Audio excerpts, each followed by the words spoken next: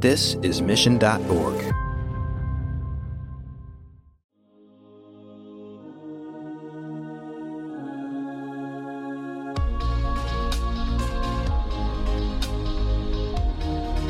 Soci started as a platform that allowed these multi-location marketers to manage their social media and their reputation efficiently and effectively at the corporate level and the location level.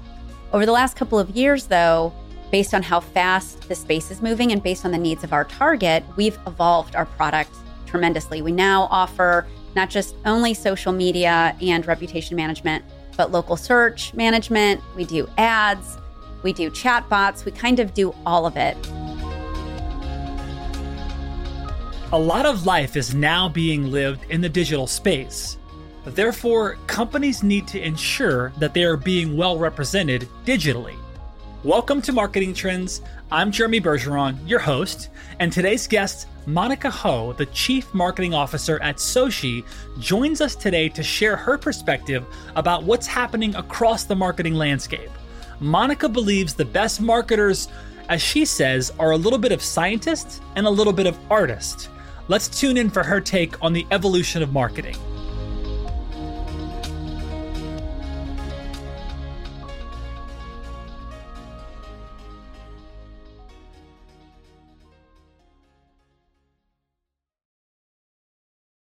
What do you get most amped about? What are you most passionate about in terms of being like a marketing leader in that position, in that role? What I get most amped about, I think, is how dynamic digital marketing is right now. It is a challenge because you're always having to learn something new, be on your toes. But I think I do well in an environment like that. I don't like when an environment gets stagnant. I tend to kind of lose my motivation. And so it is the dynamic nature, how fast the space is moving, which gets me amped. Beautiful. You've also been in the role over 4 years, which that tells me a lot about your skills. The CMO role, as you know, is probably one of the shortest tenured roles in the C-suite. So anyone that's been in the seat for a year, that's impressive. 2, 3, 4, very impressive. So I'd love if we have time to talk on how you've been able to solidify your role as CMO and be kind of entrenched in the success that's been created there. I know there's a lot of success. There's some magic in staying in that seat. Getting there is a whole adventure. Staying there is another adventure. So I'd love to talk about that. And then what are you betting on for the future? Like trends, tech, approach, strategy, any of those things? Like what are you betting on? Well, I'm betting on marketers needing to continue to add tech to our tech stack to be better marketers. I think with as many channels as we're now having to manage, as many communications, technology needs to be there so we can do it scalable, we can do it efficiently. However, that poses all kinds of different challenges because now you have all kinds of tech that you need to manage. Are we leveraging everything? Is it integrating? So I'm betting that continues, but I think it's got to get a lot simpler. We're going to have to see lots of consolidation. If you look at the MarTech landscape, you see these really scary images of how much tech is out there. Vast. It's that complicated for a marketer. It's like, oh, there's this new thing that's out and I need that thing. I think a lot of us will start waiting to be kind of on the cutting edge until some bigger technology actually brings it into their own stack. So everything works off of kind of not so much always an all-in-one, but some of it needs to start working together pretty seamlessly versus just attaching all these components. So I think that's definitely something that will continue. That's great. I love that. Let's get into Salesforce, a couple Salesforce questions. These questions are pulled from Salesforce's once a year state of marketing report. So I love some of the stats they pulled because they're getting insights from a lot of marketing leaders across industries. And the percentage on this one's interesting. It says that 72% of marketers say meeting customer expectations is more difficult than it was a year ago. How has this played out for you, especially when you're talking about multi-location businesses that are all over? I mean, tens, 20, 100, thousands of locations all over. How has this played out for you and your customers? And what is your team doing to tackle this consistent challenge of rising customer expectations? Yeah, it's a great question. And I think it's one that all businesses are dealing with. I think the rise in customer expectations is happening primarily because of what the pandemic did, right? It forced us all to be home, forced us all to be in our homes, and work became largely remote and digital. And so what that did to consumers is it made all consumers very comfortable with digital channels. And so at the point prior to the pandemic, you had a lot of consumers that were just comfortable doing things the way that they've always done them. They're shopping the way they've always done, and that was fine. And then you had this emerging segment of people wanting new tools and apps, and they all converged when the pandemic happened. And so with consumers getting a lot more comfortable with digital channels, they're shopping more, they're now asking questions, they're using those tools. And so the volume of that digital communications, digital conversations is at a point where I think, one, marketers weren't ready for it. And then two, I think the expectation from consumers is that my experience online in your app should be very similar to what I'm going to experience offline in store. And I don't think a lot of brands do that well today. So I think that's primarily the big challenge. At Soci, it was a blessing and a curse a little bit for us. That change in behavior, that rush to digitally transform your business for marketers was huge for us. So we saw a surge of new demand, which is awesome. But I also think we weren't exactly ready for everything that these marketers needed. You had mentioned, our segment, we really specialize on marketers that have a unique challenge because they're large brands, but they service out of hundreds and thousands of locations. And so they came on to our solution, our platform, leveraging the tools that we had available, but then they wanted more. Well, why doesn't it do this? How about that? And so now we've got lots of new requests. We've got innovation coming out every week, every month. And that's the whole new challenge that we're trying to make sure that we're covering and doing a good job at. That's awesome. Another question. Only 36% of marketers strongly agree that the training they receive from their company sets them up for success. Thoughts on that? Completely true. And this is a challenge because especially right now when marketers are under the gun to change a lot of the things they've done, they have to hire new talent, especially those that have this, digital marketing experience. I mean, it'd be great to say, well, let's take the 2 months it's going to take for you to onboard, ramp up, take your time. That's not the case. I think a lot of marketers, a lot of people coming into, especially digital marketing roles, it's a little bit of onboarding, a little bit trial by fire. And so I think marketers, people bringing on new talent, they have to be clear about that. And I think, be clear to your employees that, hey, I'm not expecting you to know everything, but you're going to have to do the job and learn the job at the same time. Marketers need to start moving faster into new technologies that can make training better. There's lots of educational platforms that allow you to do those trainings on demand. So maybe I'm busy at work all day, but I'm working from home. Maybe I want to take that session later at night when the kids are in bed. Allowing that flexibility, I think, is important. That's great. I also am curious about your path into the CMO seat, because according to LinkedIn, you started off as a marketing analyst at Monster Worldwide. Shout out to those folks. And then you climbed the ranks in your account. You got engagement manager, senior director. Then you jumped into senior vice president of marketing. So there's a transition from individual contributor to marketing leader happening. But I just kind of want to hear I always love the genesis of marketing for you. What was the beginning? What was the love affair with marketing that started? Was it prior to Monster Worldwide? School, book, mentor? What was the spark that lit marketing up for you? I was always fascinated with a job. I don't know how to describe that. When I was in high school, I was in track and field, on the pom squad. I did all of those things, but I also worked full time my junior and senior year. I was managing a retail boutique called Contempo Casuals, which is an old brand that didn't make it. But I managed a boutique in a mall. And I did that for 2 years and loved it. I was really fascinated by business.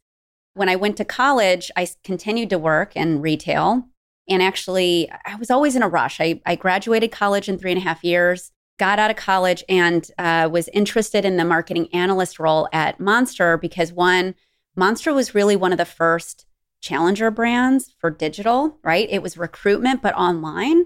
When at that point in time, and I'm aging myself, a lot of recruitment was happening in Yellow Pages not Yellow Pages, newspaper. So I was fascinated by that. I loved the digital part. But then the role was about data, taking data and then, putting together marketing plans.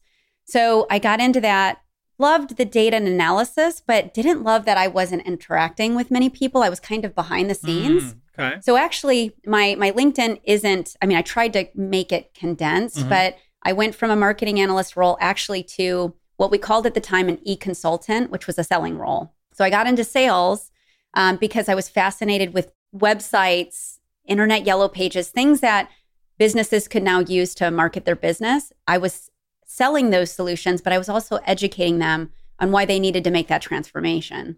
So I did the sales role for a couple of years, figured out that marketing, they weren't giving me what I needed to be a good seller. So then I went back to marketing and did a marketing / account management type of a role, so kind of hybrid. And then at one point in that part, I ended up launching a completely digital arm of our agency called 15 Miles, which was just focused on digital marketing for a local business. And then I stayed in marketing since then. Wow. So, Monica, you have a lot of experience building and scaling startups. Tell us about kind of the path to being this marketer, evolving kind of because the role as a marketer has evolved as you've kind of been working with these different companies. How did your role as a marketer evolve as your companies grew? And how did you land at Soci? Let's talk about that too. Sure. The evolution of the marketing role is interesting. I think it's very different when you're in a marketing role in the seat in a fast-moving startup. And I think one of the reasons why some marketers are short-lived in that seat is because they don't realize that every stage of growth, you're actually playing a different role. Your role is completely different. So as you mentioned before, I've been in a CMO seat long terms, right? My prior role, I was at the company for 7 years, but in the CMO seat for 4. And right now I'm at Soci, been in the seat for 4 years. And it was because I knew that was coming. It's something that I can manage around, I should say. But as your company is scaling from, say, 10 million to 50 million, that role is very different. You've got to be very hands-on. You've got to be part of building your team. It's very tactical. From 50 to 100 million, for instance, and I'm making big leaps here to keep it concise, but that's a completely different role. You have to step back. You're going to be a little bit more oversight and you're running more strategy. And it's hard for some marketers to make that transition, but it's real. So I've been in the seat for 4 years. I've probably had 5 different roles as a marketer in the company. Wow. No, I love the, and I think it's so accurate, because talk about a business scaling from, 0 to 7 figures and 7 to 8 figures, 8 to 9. There's so many layers of infrastructure and changes and shifts, and the people that get you to the first 7 figures or maybe are not the same, they get you to the next 8, 9, and so on. And so being a marketer, having to evolve through those stages and really, you said it well. It's like to be able to step back and then be able to cultivate others and kind of, you really got to start to trust and align with others. And that can be a difficult dance, I think, if you're so used to being in the weeds and being the tactician and being as involved. And as you grow and scale, you can't do that as much. And that's an interesting dance. I think that you've been able to play that well. Soci was recently named one of the fastest growing companies and one of the best startup employers. I love that. Tell us more about Soci. Like, what is your product offering? What are your key kind of focus areas at Soci right now? Yeah. So Soci's a SaaS platform. We're in that mess of MarTech. Our platform's a little bit different and unique because we are very honed in on a specific audience, which is multi-location marketers that are trying to do digital marketing well and effective. Why that's important is because, again, they've got a large brand that they've got to maintain online, but then they've got a lot of different locations that, local owners want to take part. You've got consumers in the mix at all different areas. And so it's a bit challenging. So Soci started as a platform that allowed these multi-location marketers to manage their social media and their reputation efficiently and effectively at the corporate level and the location level. Over the last couple of years, though, based on how fast the space is moving and based on the needs of our target, we've evolved our product tremendously. We now offer not just only social media and reputation management, but local search management. We do ads, we do chatbots, we kind of do all of it. And the reason why that's happening is because a lot of these marketers are hoping for an all-in-one solution, not just to make their lives easy, but the data component, the insights that are driving out of these different channels. You need to be able to leverage that data into meaningful insights that you can use to optimize your programs, make things better. So one, that's important. But two, I think a lot of marketers are realizing that digital isn't as siloed. A lot of these channels play off of each other. And so insight that I'm seeing in search might show up in social in a different way.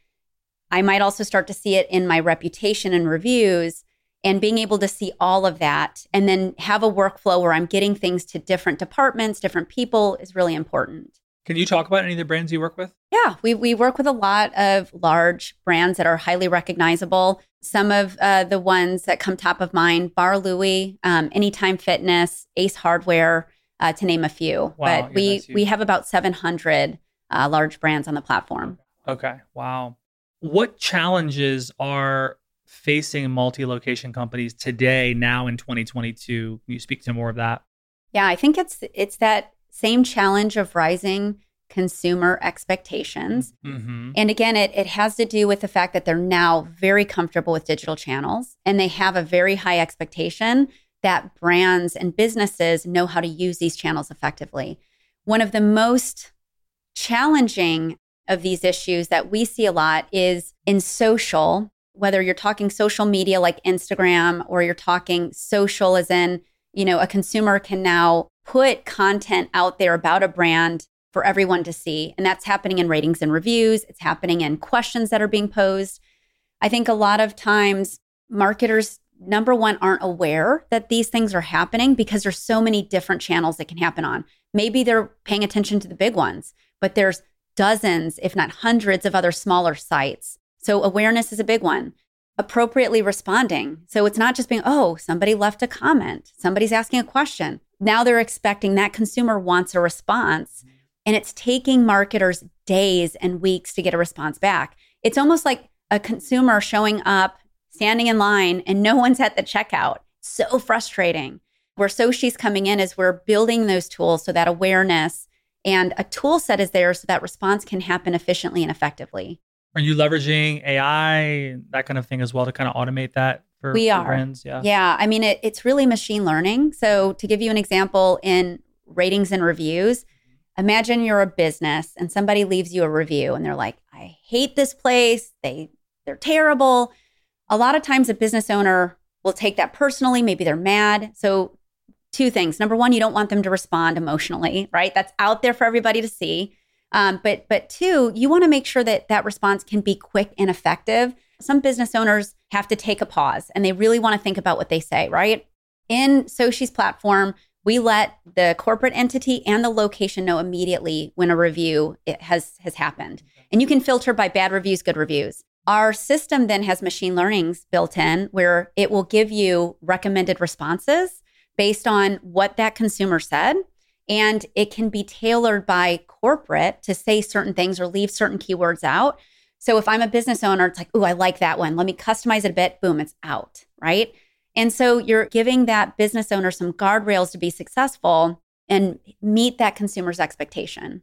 Wow. Yeah, absolutely. And then you talked a little bit about this kind of the need for this two-way communication, which you just kind of touched on a bit. I want to unpack that a bit more because there's the technology play, of course, where we can automate a lot of this stuff. And there's also the human touch still kind of needed and also expected at the consumer level and the customer level. How does that balance work for these multi-location brands? Because at scale, there's so many of them. There's lots of eyeballs and ears and lots of content, lots of things being said and lots of chatter. And so they need the technology and they need the human touch. How do they balance that well? Yeah, and different businesses are handling this challenge differently. There's not one solution for all. Mm-hmm. So the way that we refer to this is there's a centralized approach and there's a decentralized approach. Centralized means, corporate wants to see everything, and then they're going to build a marketing team to respond to all these things that are happening. And you have to have a sizable marketing team to do that. That's a great strategy, but you lose a little bit of that local personality, authenticity with that. It's still really good, but it's not great. You've got the decentralized model where you've got some brands that are very large. A very good example, Ace Hardware, 5,000 different locations where they have a decentralized model. Corporate has oversight. They're looking at things. They provide tools, but they're activating their locations to take part. So they'll go to a location, give them a tool that says, hey, you've got 3 reviews, 2 are bad. Here's some recommended responses. They also encourage them to post on behalf of their own business, show their local personality in their social media, and give that local flavor to their community. And again, I think that's also a really great strategy. Why I like the decentralized approach, although it's harder to manage at the marketing level, right? Because you're losing a little bit of control of that brand. With the technology tools that are now in place, you can do that effectively and then arm those locations to be that extension of your brand. And then again, you got that local authenticity, that community building piece as well. That's great. Where do marketers go wrong in localized marketing? We did a Forrester paper on this about a year ago, and it was called The Localized Marketing Imperative. And what was so fascinating, we did a survey of multi-location marketers. Like, do you know that this is a consumer expectation and that, you should be localizing, your approach to your digital marketing? And it's great. I mean, it was a great survey because 9 out of 10 marketers say, yeah, we know, we love to do this. But their challenge was they didn't feel like they had the resources to be effective. And resources in 2 buckets: people, and that the experience, the digital experience to do that well, and then also the dollars, right, to make that happen. What the Forrester analysis showed, though, is where the gap is that a lot of marketers weren't realizing that there was now new technology solutions that could bring those 2 things together so that a small team could do a lot of things well and localize conversations. When you think about success stories that come kind of top of mind, when you think of companies who are dominating their local strategies, any stories or examples? Yeah, that's great. We actually get this question a lot. We get it from brands. Who's doing this well? What does good look like?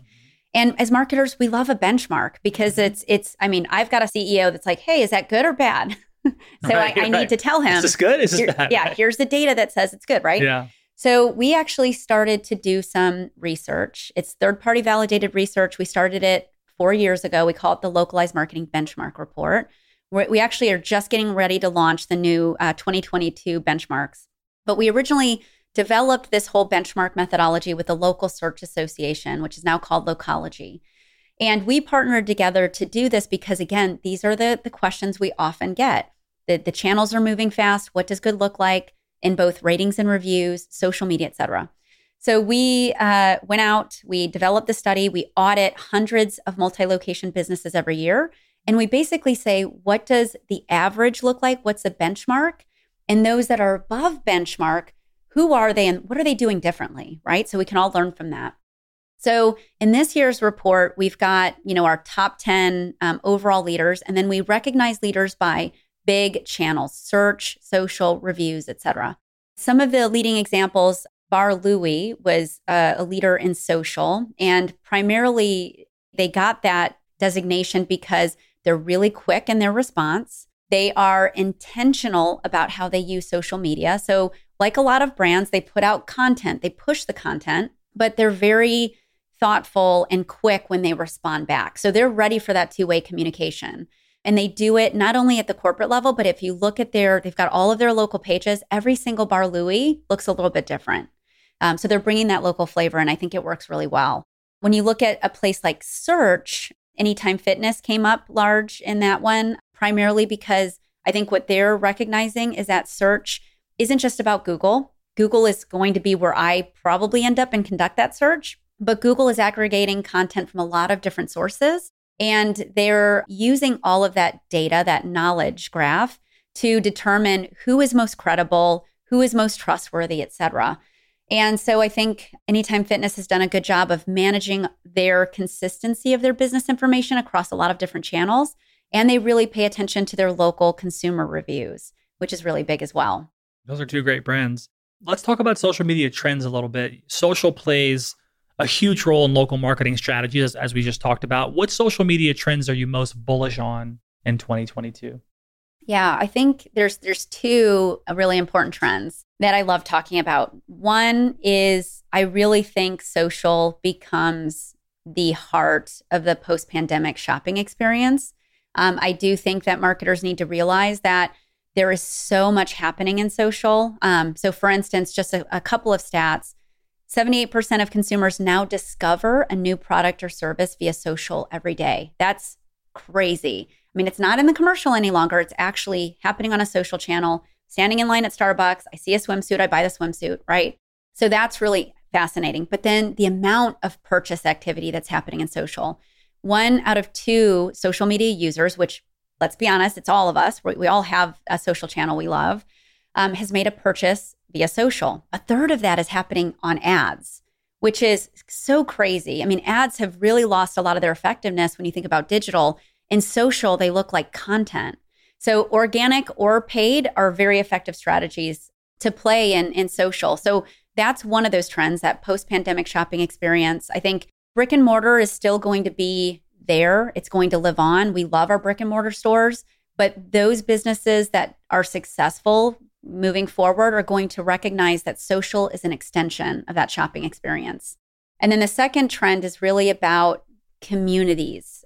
What makes digital marketing so interesting is there's a lot that marketers can do. We can push a lot of content out and reach really targeted audiences. That's awesome. But at the same time, your consumer can do the same thing. There's a lot of user-generated content and content creators now that want to talk about your brand. And whether that's happening in social media or that's happening on YouTube or in search, I think marketers need to be aware of it. And I think one of the trends that I would love to see, I'm starting to see it, I don't know how quickly it's going to catch on, is businesses and marketers starting to learn how to effectively leverage those communities, how to leverage that two-way communication for marketing efforts. Is there an example? I've got a couple of examples. So one is a traditional one and one is a non-traditional one. Okay. So if you look at retail today, and I'm fascinated by this, I have a teenage daughter, she will be looking at something online and she doesn't look at the curated photos, the professionally taken photos. She goes all the way down to the bottom because she wants to see if consumers have left reviews and shows, pictures of themselves wearing the dress or whatever she's looking at. And there's a lot of sites that are now using that. They're actually bringing up those photos that consumers are posting instead of using these curated photos. It's super fascinating. It's kind of taking that risk out of it for a consumer because, you see the model wearing that thing and you're like, oh, that's going to look great. And you order it and you're like, okay, that wasn't a good choice. I think that is a great example, but I hear from a lot of businesses that we work with like, okay, well, retail's kind of sexy. I'm selling HVAC or I'm selling something else. How is that going to work for me? A non-sexy example is there's a brand called Easy Lunchboxes. They literally make different lunchboxes that your kids take to school, you take for lunch. Meal planning's big these days, but it's such a niche kind of thing.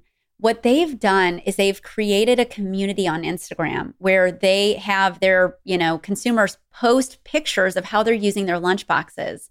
And it's on fire. I mean, they've got such an active community. They use it on their website. They use those exact posts as advertising, and it's fantastic. I mean, it's that type of community building and leveraging that community to speak for your product, I think is not being leveraged enough today in marketing. Is there maybe a more controversial trend that you're betting on or not betting on? So I am not a big believer in this influencer trend. Especially the younger consumers, they're not believers of celebrities being influencers. I think they question it a lot. They understand that a lot of them are sponsored. I do believe in the very micro influencer, the community influencer, the local athlete who's a big, fitness buff. And if Anytime Fitness or another fitness brand leverage that person in that local community, that could be really effective. I also think when you think about micro influencers, you have to think about somebody as every day as a consumer posting a review. We like to think about these influencers on social, the Kim Kardashians or whatever. I just don't think that appeal is there anymore. You've got this whole community of things. Like if you look at Google reviews, like we all use them, but they have a community that's called local guides. And these are consumers like you and I that they, basically remind that they visited places and ask them for reviews. There's also things like Yelper elites. I believe strongly that those are the new micro influencers, and those are the exact communities we need to be leveraging. Get away from the celebrity influencers. That's something that I heard recently. There was a panel with a bunch of top brands like Budweiser and Coca-Cola. Gary Vee was on there as well. And he talked about that similarly. He was saying kind of like the days are of just giving a bag of money to a celebrity to do the thing is like, that's going to go away. And he was very loud about that fact. And interestingly, he said and I'd love your thoughts on, what do you think about brands that are creating characters, creating a persona, right? Like you have, of course, Geico and some of these others, the Clydesdale and the Polar Bear, et cetera. Do you think that we're going to see more brands start to create characters, icons within their own brand? And you said the micro-influencer is another piece, but what about just creating a character? So I've got mixed views on characters. I think you really have to know your audience and know if that is something that they're okay with. So I think that's from a marketing standpoint, that's one. And if you are going to have a character, what are they there for? I think commercials, characters have played out really well because they tell a story, they represent your brand. But when you take that character into digital channels, what are they doing? How are they representing your brand? I think so you have to, again, know if a character is something that appeals to your audience. And then what is that character doing? I think a lot of that trend is because brands are trying to humanize their solution. Right. But I think that could go really bad, or it could go really well. I'm not sold on it yet. Salesforce, they use a lot of characters. I was just on a launch call yesterday where 6 Sense is introducing a character to talk about some of their revenue tools. Again, I'm not sure yet about that. That's interesting. Yeah. We use 6 Sense as well. Is that a platform that you're familiar with as well? Yeah. It's one of our bigger platforms that we're really leveraging in. Awesome. On that note, what are some of the MarTech you rely on? So we've got a couple of really important technologies. I mean, like everyone, we have marketing automation. We're using Pardot, very well integrated with Salesforce. A lot of them are. But we also have things like SalesLoft, which allows us to do quick, easy cadences through our sales team. We're leveraging Bizible, which is a technology that allows us to do multi-touch attribution, which is important. What's it called? It's called Bizible. Bizible. Yeah. And it allows us to do multi-touch attribution, which is important because back in the day, marketers love to say, oh, this sale came from this one thing. Mm-hmm. Well, as we all know, consumers don't just look at one thing. It's multiple channels, multiple touches. So through a multi-touch technology like that, I can see, okay, this event was our first touch for this sale, but then this research paper brought them into our funnel, et cetera, right? So we have Bizible, and then now we've added 6 Sense on top of it. 6 Sense is really important for us for intent data. So through Bizible and some of our other technologies, we can see engagement when a consumer identifies themselves to us. I downloaded a paper, I'm John Smith, right? Now I can see you. I know who you are. In digital, there are a lot of anonymous users, people that are just popping around your site. They're checking things out, but they don't give you their information. Through 6 Sense, we're able to see that anonymized information, that anonymized engagement, and we can tie it through IP and other data to specific businesses or brands. I don't know who you are, but I know what business you work for. And that's extremely helpful for me. It helps me know when a specific account might be ready for us to engage them, or an account might be cold, right? And that's important for marketers, right? With all of these digital channels, all these tools, we can get really annoying. Email, social, I mean, you're everywhere, great. But if you're not really targeted to a need, I have a need at this time, you're going to get ignored. Or worse, you're going to get annoying, and then I'm going to block you. And we've got to be careful about that as marketers, right? I like that. I'm going to check out Bizible. That sounds interesting. You've shared in a past podcast that your mantra is F average, be legendary. I personally love this very much. Tell me why this is your mantra. Tell us more about this. Well, I think it's about just hitting status quo and not being okay with that. I think a lot of us marketers, you're just, I need to hit the benchmark. I need to be as good as that other person. And that's almost like the finish line. And I don't think that's right. I think we have to keep challenging each other and challenging our businesses to keep thinking, how do we even do it better than that, right? And because we're in a space that isn't static, the channels aren't staying still, consumers aren't staying still, we have to keep moving. We have to keep doing it better. And I think it's just a reminder, don't rest on your laurels. What can I do next? And I really firmly believe that. I think it's key to being successful in marketing or any other field in this day and age. Is it a goal for you to take a business through acquisition, through IPO? Like, what's your kind of personal, professional goal around like how big do you want to get as a CMO? Yeah, I mean, I think I've really become addicted to this startup stage, from an early stage where you're in a Series A, maybe sub $10 million, but finding a technology or an offering that you know is needed, being able to shepherd that through growth. And I really love that kind of a company. You could say a lot of it is, it all depends on the technology. It does. I mean, I've got to be bought into the technology, but really what makes that all successful, the big secret, is the people. Do you know how to hire the right people? Do you know how to motivate them? Do you know how to make sure that collaboration is happening? Because when that stuff breaks down, I don't care if you have the best product in the world, it's never going to get off the ground. It's never going to get to a growth stage.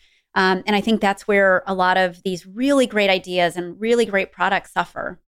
In the vein of hiring a high performance team, what goes into this for you? Your process of like not finding people, but just when you are looking to bring people on, like what's your approach to bringing on high performers? Yeah, I think it's, I spend a lot of time and I'm really involved in hiring my leaders, my directors, my managers. What's really been something that I've looked for is someone that knows how to turn the knobs and pull the levers. Like they've gotten close enough to it. So I know they can get very detailed, but they can also pull back and be very strategic.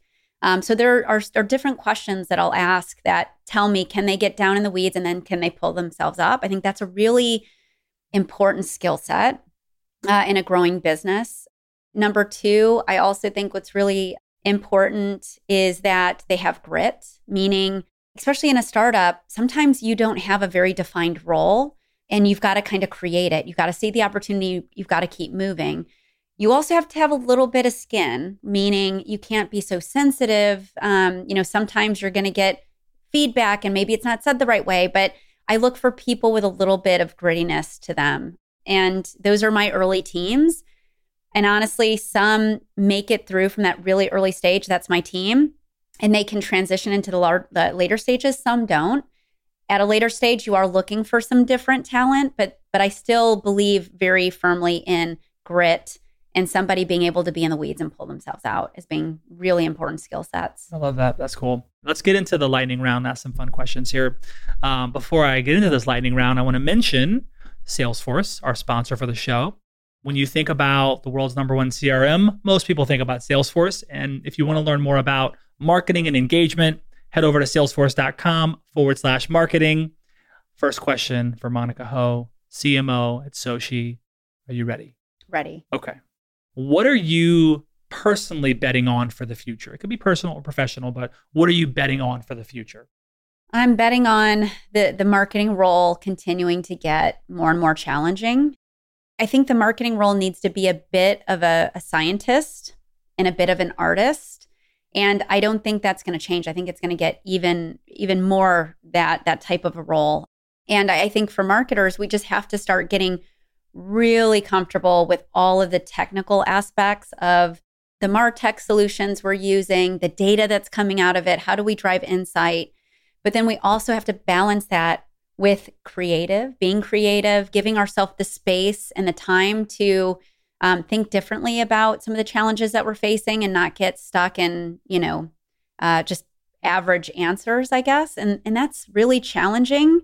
I think that you had said, early on, I mean, the CMO role is one of the most short-lived executive positions. And I think that's true for a lot of reasons, but I think it's because, we have to keep challenging ourselves to learn our craft, to stay on top of our craft and understand how it's evolving and be on our toes. I love that answer. We had Ana Viega, CMO for NI here. Do you know Ana? Yeah, I do. I'm National Instruments. Yeah, I'm pretty close to some of their leadership team over there. Cool, yeah, cool. So she came in studio and a great, amazing human and awesome story. But she talked about that a little bit as well because she was an engineer and then is now CMO. And I firmly believe you're spot on. I think long gone are the days where you can be a marketing leader and just be the artist or just be the tact, the science in that part. You really got to balance both of those well to be successful, I think, in the role now. And like you said, that's not going away. You have to be able to dance with the art and the science of things and at scale. And that makes it incredibly challenging. And I love your language around that. The role is going to get more challenging. And so that's also a testament to your skill, being able to be in the seat for as long as you have been. You're doing that well. You're playing the art and science of it well, and also leading, which is a challenge in and of itself. If you had to build a marketing team from scratch tomorrow, what role are you hiring first and why? I would hire first my content marketer. I think content is so critical, especially when you're talking about a new technology that doesn't fit in a box. You've got to educate. What is this thing? Why do I need it? And I think we can't overlook the need to educate. It's such a critical role that we play as marketers. And so my content marketer is my number one hire. But as soon as you have content, you're going to need to promote that content. You need to get it out. We need to learn from, where it is getting, used. So my next would be probably campaign management, demand gen role. I've gotten a different answer when I've asked this question. I love it. You're the first person that said a content marketer would be the first role. And I personally, of course, being in the world of content, I love that answer. That's awesome. Okay. Wendy's and Chipotle join a growing number of companies and brands exploring the potential of virtual worlds. What do you make of this? Oh, it's the metaverse. I mean, it's a hot topic. Everybody wants to talk about it. There's so many things about the metaverse that are just so out in the future. It's out there. But I think, again, it's one of those things that as a marketer, you can't ignore innovation and where the space may be going. And when you talk about brands that are entering this space, there are really interesting ways that you could take advantage of the metaverse that is really tangible. Like, for instance, there are certain brands that have started to use AR or virtual reality. So there are brands where I could go on today and I could try on a lipstick in the comfort of my home. And the lipstick is close to the color because I've bought product this way. And I love that. I mean, I'm virtual, but I'm trying on product through my video. There's live streaming events. There's all kinds of really interesting things like that marketers should start exploring. Are you going to, make a profit on this? Is this going to drive an ROI? No, it's not about that. I think it's about learning, testing and learning so that when the space is ready for some of these things, you have a little bit of knowledge to be dangerous. If you wait and see, again, resting on your laurels, you're going to be behind. And then you're going to be asked why we're behind and why didn't we know this? Well, because you didn't get started sooner. So I think, again, some of those things, marketers roll their eyes like, oh God, that's not going to happen. Of course, it's not going to happen today. It will happen eventually, but we have to start testing and learning some of these things today. So we're ready. I love that. I mean, I feel like you probably are getting hit with a lot of questions from the Ace Hardwares and the fitness brands and all the brands you're working with about this. I mean, they're coming to you and saying, what do we do with this? So what are you kind of sharing? What are you telling them to say hey, have a seat at the table, start testing? Are you giving them more than that? Or what are you sharing with your customers about this stuff? Because I'm sure they're asking you about it. Yeah, I think this is where, again, content and education take a big part. So at Soci, we take a lot of time to keep our eyes on the trends, look at what the channels are doing, what are other brands doing. And we have a podcast. We also have a blog post called The Local Memo. And it's literally just a recap of all of the new things that are happening. And we're trying to make that as easily digestible for our employees and our customers because you have to be. You need to know what's going on. And then we educate them. We say, okay, Soci does certain things in our platform. Sometimes those technologies are too future looking. We don't have a solution today. But that doesn't mean we don't talk about them. We talk about them because they're important. Something's happening. And how should you as a marketer, what should you know about it? And if you get questions, how do you respond to those questions? So it's just about, being educated, keeping on top of the trends. And I think that's a role we play. What impresses you? I think what impresses me is somebody that can speak really well, but can also execute. I think that's a very different thing sometimes. I think sometimes you have people that know how to speak to things, and they can describe it really well, and they're, a lot of people listen to them. But when it comes down to execution, they don't know how to get it done.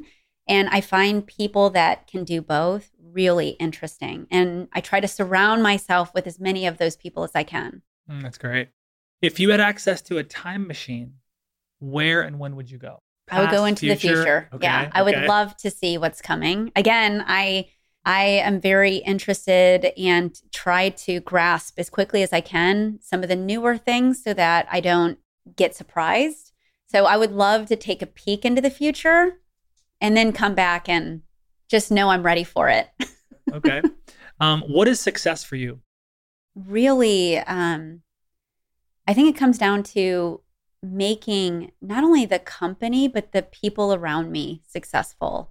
And I think that comes from, being lucky to have had a lot of people pull me up in my career and give me advice. And I believe a lot in that. And I think when you can raise somebody up and they're successful, they're moving in their career, and you're actually getting a business to, a growth stage or, to the next growth stage, I think that's success. And I don't think success is earned and that's it. I think success is something you have to earn and keep re-earning. And that's something that I hold pretty close. What's your favorite app on your phone?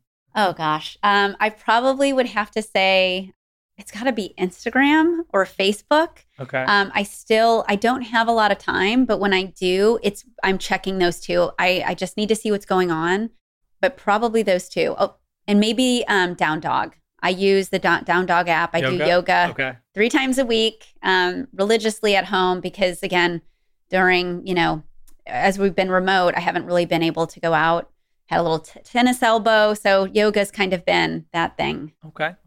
What's a skill you believe everyone should have? Being an effective listener. I knew you were going to say that. That's a great answer. And it's so funny because it seems so simple, but there are so many people that just don't know how to listen.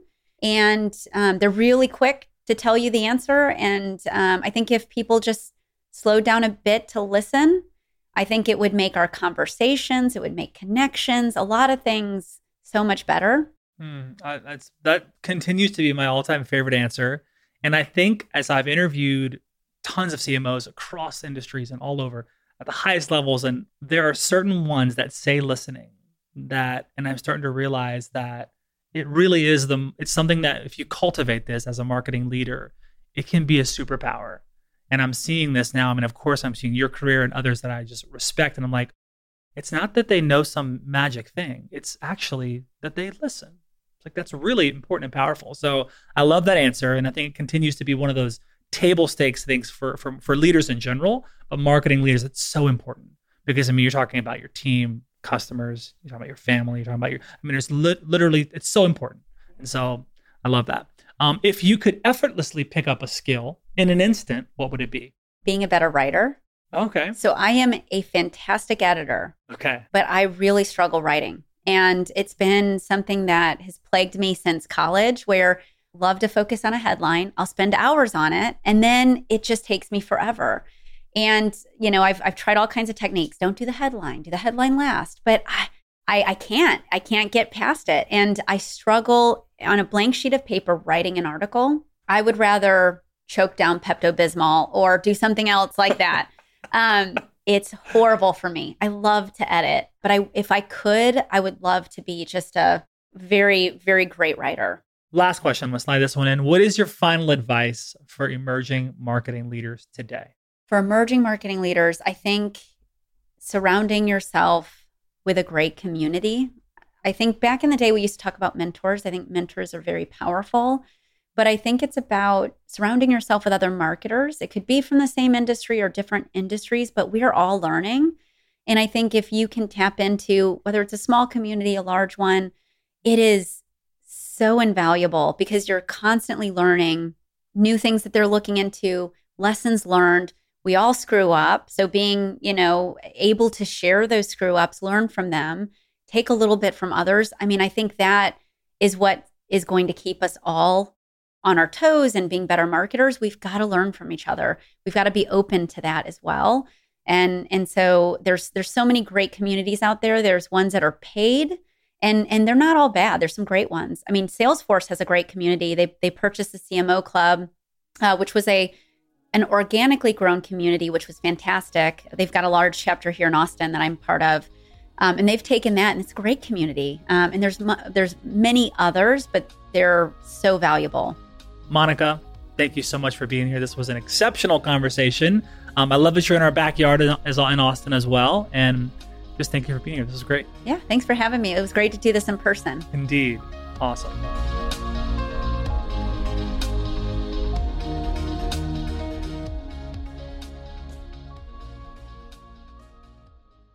You have 8 seconds to make a connection or risk a click away onto the next topic. The difference lies in your ability to deliver relevant experiences to your audience across devices and across channels. But delivering on a really great experience is impossible without the right people and the right technology. You've got the right people, but your technology choices will make or break someone's experience with your brand.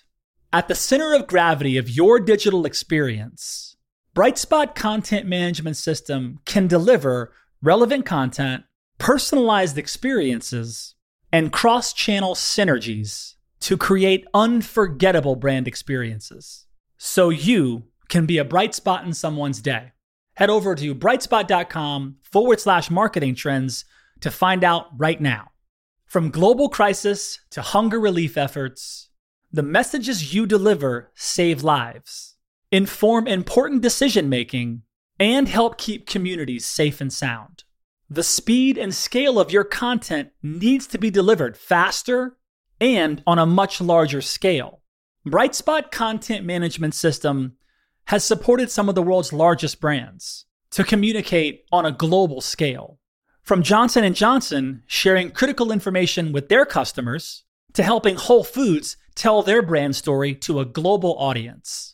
Brightspot is designed to handle rapid iteration and personalized messages to those you care about most. Learn more at brightspot.com/marketing trends.